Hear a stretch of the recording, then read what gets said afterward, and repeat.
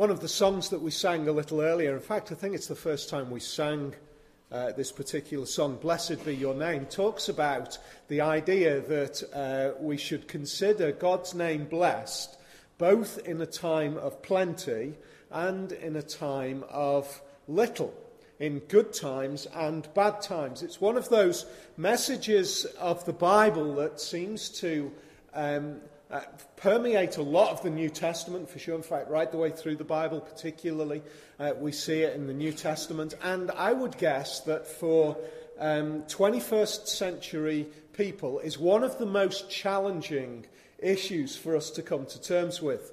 I've called this afternoon's talk The Secret of Being Content. We don't live in a particularly content world, do we? We're not particularly content people. The famous American scientist Lewis Thomas said this: "We are perhaps uniquely among the earth's creatures the worrying animal. We worry away our lives, fearing the future, discontent with the present, unable to take in the idea of dying, unable to sit still." I think it's an interesting thought, isn't it? We are uniquely the worrying animal. I want to ask a question. Is that really how we are to be? Is that how we should be? Or is there a secret to something more? We've got here in our text this afternoon, which, just to remind ourselves again, Paul is writing to a group of Christians who are going through, or potentially about to go through, all sorts of issues, and he is not writing in isolation. He is not writing from an idealistic point of view. He's writing from a Roman prison. It's really important that we keep that in mind. That it's easy, isn't it, sometimes to say certain things when we're, if you like, saying it from a bit of comfort. You know, it's easy to say, oh, it'll be fine. Be content. You'll be okay. And that's easy to say. And very often you might think to yourself when somebody says that, yeah, but you don't know what it's really like. You don't know where I am. Well, one of the great things that we have by being able to step away and see what's going on in this particular text is that Paul is not speaking with that kind of pat on the head, have a smarty kind of mindset. He's speaking from reality. He is actually facing death.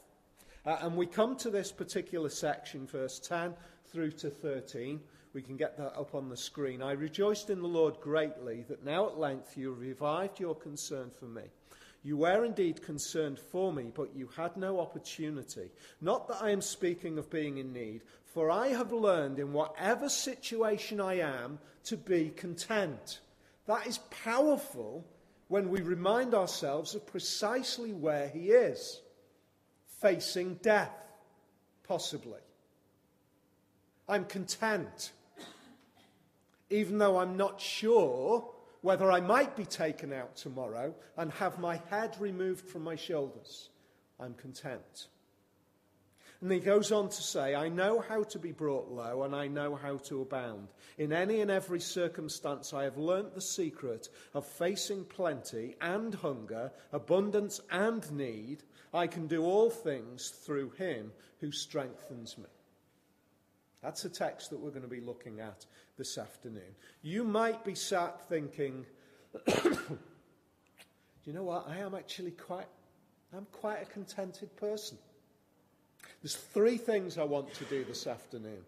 Firstly, I want to see that we all really are deep down discontents.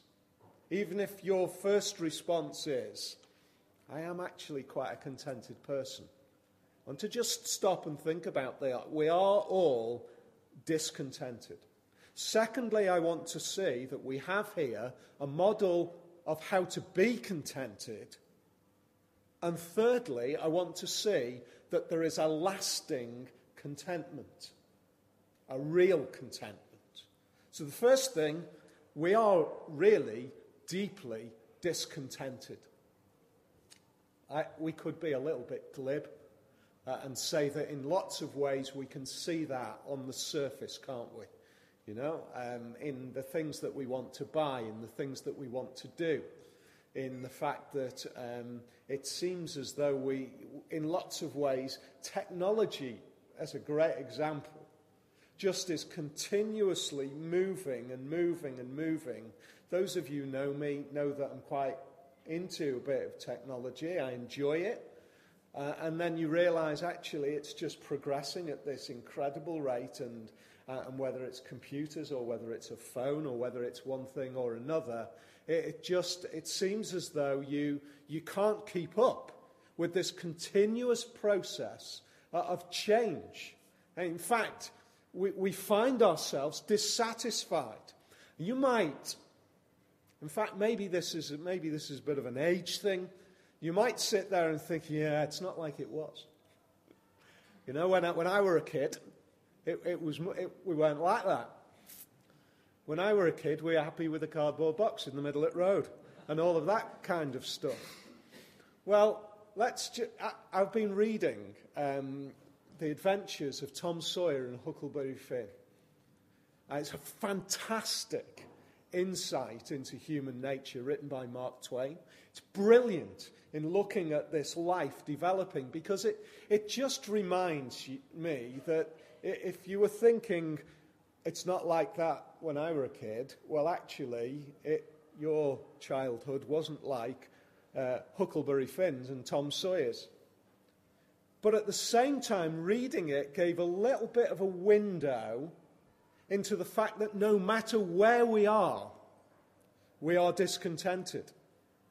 He writes about Tom Sawyer, this young urchin kid who's just a wheeler dealer and a kind of gets people passing on all sorts of stuff to him, and he gets people enthused about whitewashing the fence, which he's been told to do as a punishment, and he ends up with all sorts of his mates giving him all sorts of stuff for the privilege of whitewashing the fence.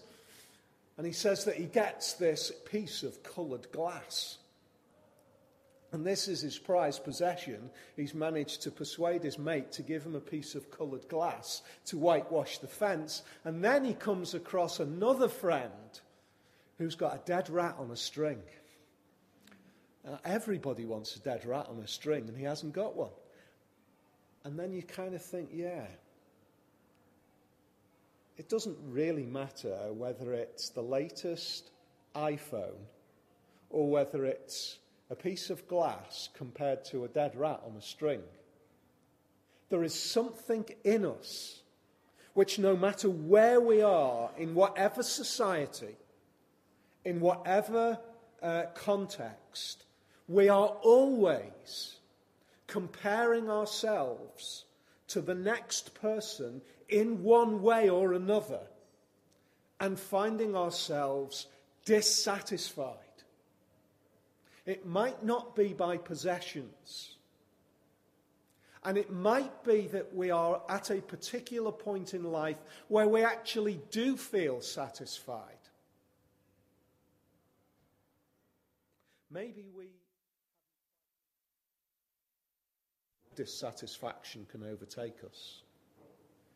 It might be that at this point in time our relationships are fine, and then we might realise that it doesn't quite work out. It might be that we've got through that and we are satisfied. It might be that we're at that point of saying, the one thing that holds me together is my integrity. No, everything else can go. All sorts of things can be ripped away from me, but as long as people know that I am this kind of person, everything is okay. What when that goes? The person who's writing this from a prison knows what that is like.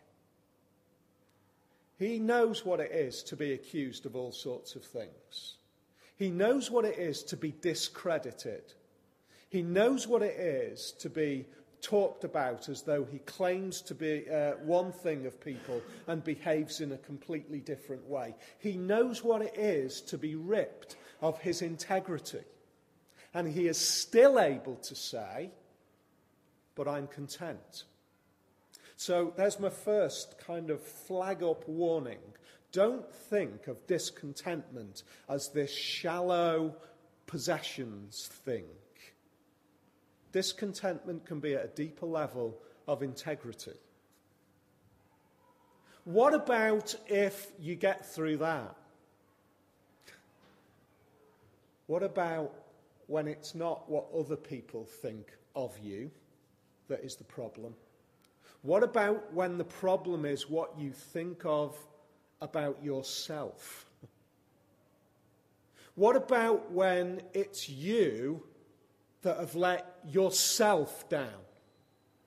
You know, it's one thing to have, I am this person, and I want everybody to know that I am that person, and my integrity gets torn to shreds, and people don't think of me as that person anymore. Well, at least you can stand there and say, yeah, but I know that I'm that person. What about when you are no longer that person? When you are no longer the person that you expect yourself to be? When I am no longer the person that I expect myself to be? And my discontent is no longer at a level of what other people think. It's that deep-seated, tearing apart, ripping at the seams, discontentment of what I am really like myself.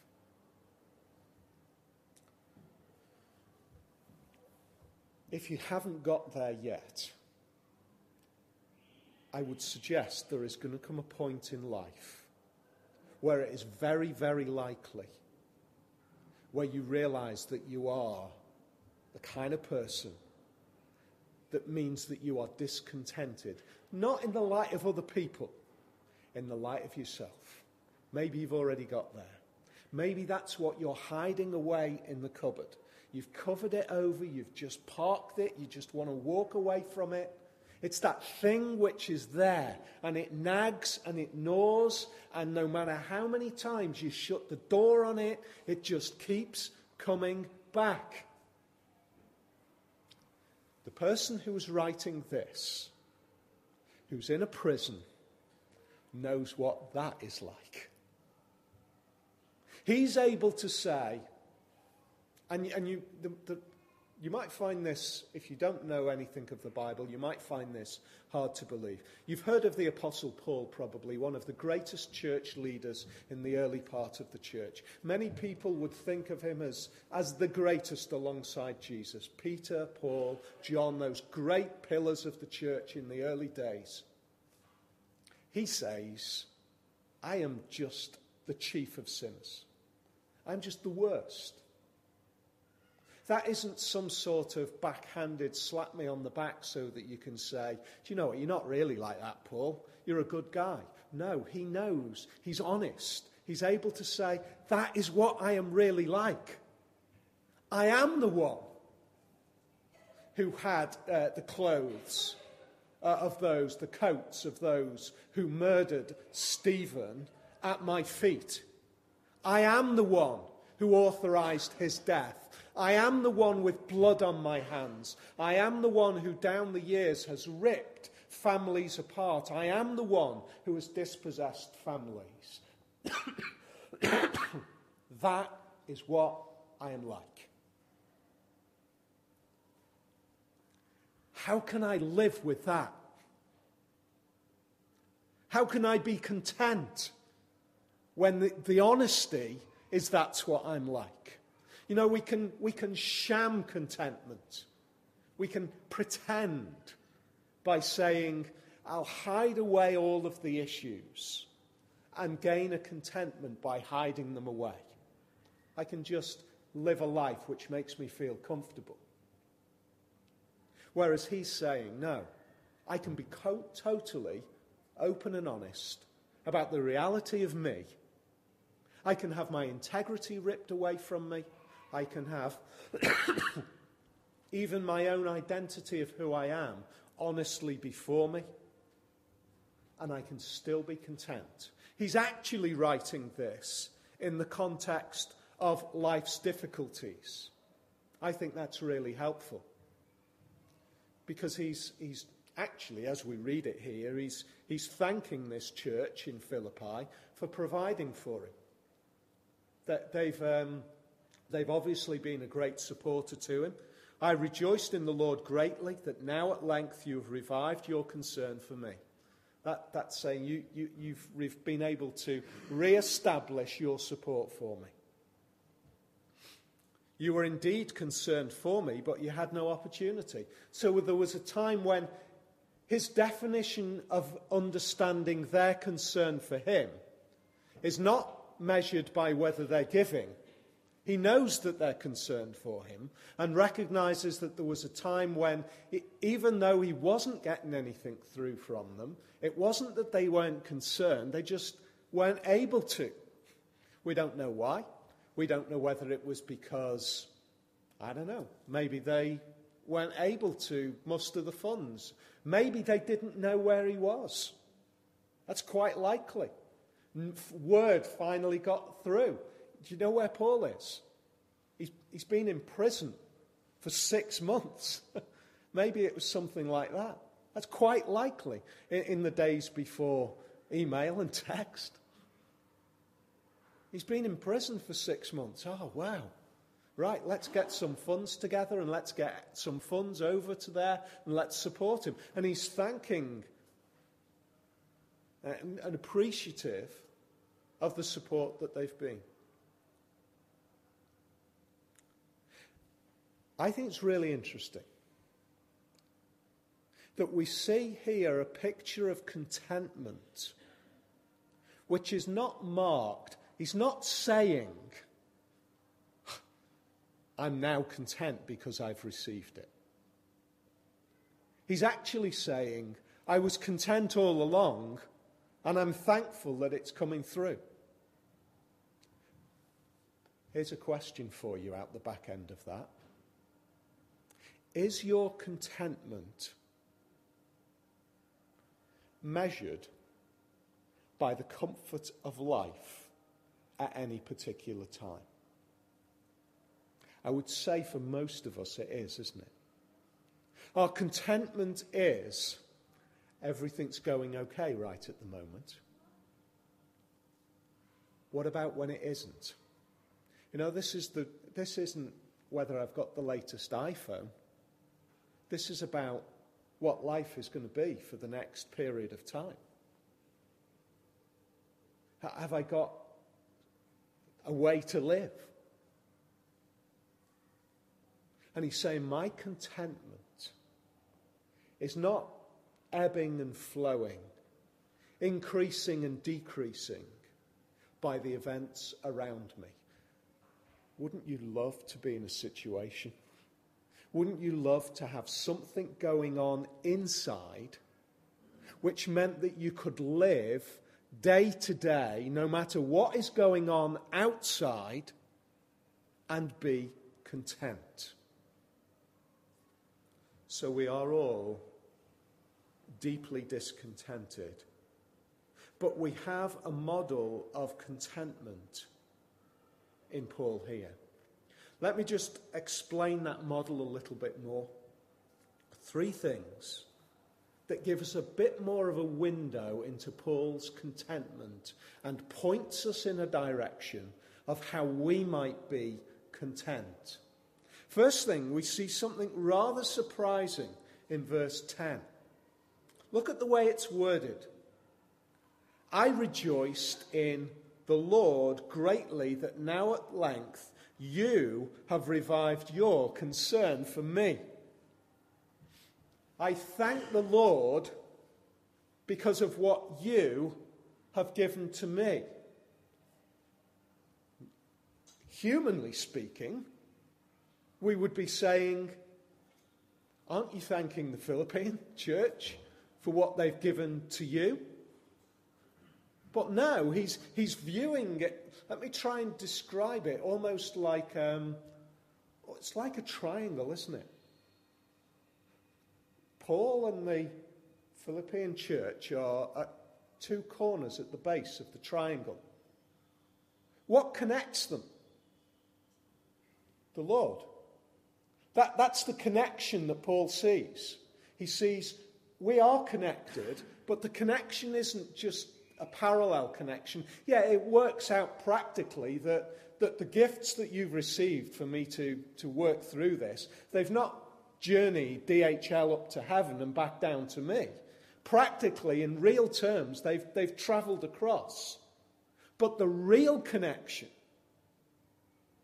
is between you and the Lord and me and the Lord. He is the central focus of our relationship. But more than that, and this is where it gets really practical on a day-to-day basis. Think about this. He's saying this: I see the gift that I have received from you as coming from God.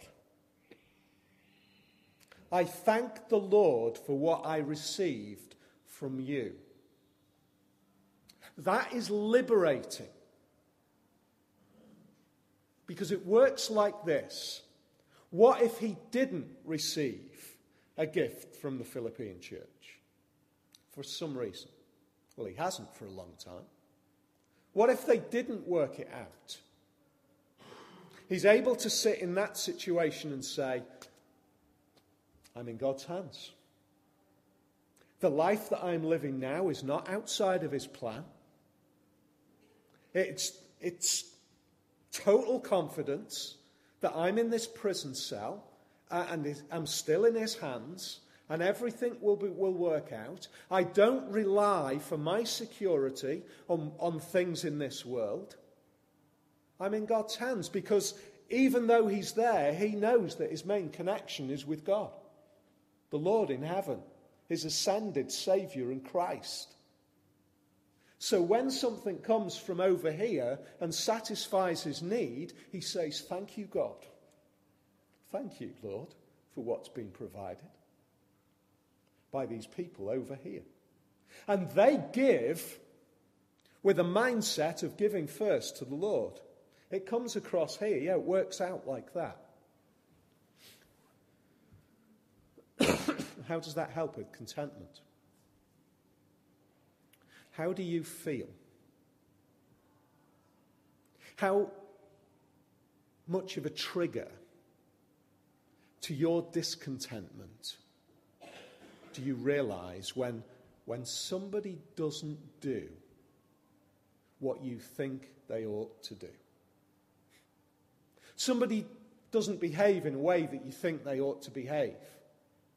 They don't provide or they don't recognise or whatever it might be. And you're sat here, they're sat there. They don't do what you think they ought to do. What does that do to you and to me? We end up discontented, don't we? We end up saying, you shouldn't do that. Until we realise that the only way that any of us ever do any good to anybody else is by God's grace intervening in our lives so that we break through some of our selfishness and we start to provide outside of ourselves. That is contentment when we realise that. It's a bit like this. We get discontented when people don't do what we want, yeah. But if our expectations are realistic in terms of the fallen nature in which we live, we can never get disappointed, can we? We accept that we are all by nature broken, messed up human beings who are more likely to do damage to each other than care for each other. And then when we do care for each other, we say, thank God. See how liberating that is? If we live if we spend every day of our lives expecting that other people will do things and they don't, we will end up bitter. We will end up discontented. But when we realize that every good thing comes from God above, and it might be worked out by other people doing stuff, we realize a sense of peace. I can live today whether it comes to me or not. If it comes to me, if it's provided for me, that's great. I thank God. I thank the church in Philippi as well. But I thank God first. Because he's realized this. My comfort in this situation is not in that relationship horizontally. My comfort is in that relationship. And then thirdly, in this point of a model of comfort and contentment, it's this. It's finding the point of realization that no matter what is going on here, no matter what does or doesn't come from this side or any other quarter, no matter what people say, no matter what people do, I am in God's hands. And what is going on, whether I feel it or not, is the best according to his grace and his mercy and his plan. You say, Paul, that is ridiculous. You're sat in a Roman cell and you're not able even to carry on the work. You're not able to carry on this ministry that you've been given. How can you possibly say this is a good thing? Well, actually, we see it in the final verses of the book. All the saints greet you, especially those of Caesar's household. What? Especially those of Caesar's household. How did Paul get to reach people in Caesar's household? By being in prison in Rome. He's got a vision, he's got a window, a contentment that says, I can be here and it's okay, it's good, it's fine, because it's in God's plan. How many times each day do you and I express our discontentment and our frustration? How many times? Be honest. How many times do we express our frustration with one situation or another, what somebody said, what somebody's done, what hasn't happened, what has happened? How many times? What we're actually saying is this: God, you've got it wrong. It shouldn't happen like this. It would be better if it happened another way. That's what's going on inside. Are we honest enough to see that the God who created the world, who holds all things in his hands, who is able to say that everything works together for good for those who love God, everything. That means that your days and my days are intertwined in a way which I cannot understand, so that everything that is going on is for our good, even when it seems as though it's really bad. It's for my good.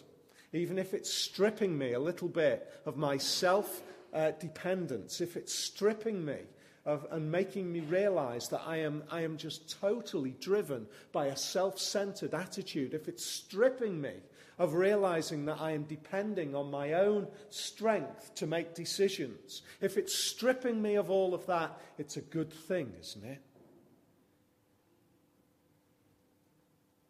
And God says that is exactly what is going on. I will strip you of all your self-dependence. And you know what? That is the best thing that can possibly happen.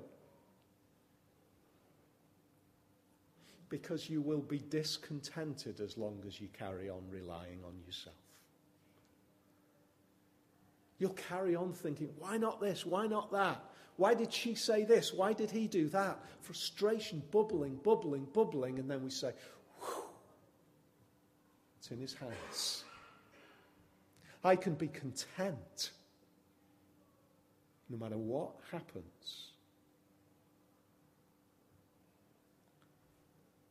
So finally, and very quickly, why is Paul able to see this as a lasting contentment? What he's saying here is the outworking, the kind of practical experience of what he's been describing in the rest of the book. In fact, on 3 occasions, chapter 1, verse 6 and verse 10, chapter 2 and verse 16, he talks about the day of Christ. He's living his life today in 1st century Rome or 21st century Yorkshire, and he's thinking to himself, I am living today knowing that there is going to come a day of Christ. What does that mean? He's got his mind worked out. He knows how it works. He knows how the world works. He sees this. At the very centre of the whole of the history of this world is one man, Jesus. Jesus was there at the very beginning when God created the world. He's there at the very end when God ends the world. He is God who begins and ends. He is God. And at one point he came into this world. And as he's described in various points, he says, Jesus is the Christ, the promised one. He lived, he died, he came back to life, and he returned to heaven with a purpose. And the purpose is the day of Christ. What is the day of Christ all about? It's the day in which Jesus is finally seen by the whole of creation as King of everything. What do you think happens for people who have believed that in this world? What do you think happens? People who have lived their life saying, or lived even a part of their life saying, or even lived the last few moments of their life saying, Jesus is the Lord. What happens? He welcomes those who believe and trust in him into eternal contentment. Eternal contentment. An eternal experience and life which is never knocked off course, which is never filled with challenge, problem, difficulty, hardship. That's why Paul is able to say, I can live these few years. It's just a few years. Might be a few days. It doesn't matter whether it's a few years or a few days, because I am living now knowing that I will be eternally content. I'm happy with that. I can do that because I know there is something greater. And what is that contentment? It's the contentment to know that by trusting in him, even when I realize what I am really like, what we said earlier, even when I realize what I am really like, I can know that I am forgiven. That is contentment. One of the great psychiatrists, I have to get his name, he said this, made a comment, he said, I think it was 70%, I think some significant number of people who came into his consulting room. He said they would leave contented if they just knew they were forgiven. That's why Paul is able to say, I can look to eternity content. Because I know that even though I stand absolutely deadpan guilty, I'm forgiven. I can stand before God, and what's in that cupboard back there, the skeleton in the closet, I can invite Jesus. Come with me, let's open the doors together. When I was there and they gave me the coats and I said yes, throw the stones at Stephen, and the stones rained in and he lost his life. When I was there, when that family was separated as I imprisoned the father and left the mother and children destitute, when I was there, there's the stuff going on in my closet. Come with me, Jesus. And Jesus says yes, and that is nailed to the cross. All of the guilt. And Paul says, then I am content. I can live now in total peace. Because I know eternity is going to be filled with contentment because of what you have done.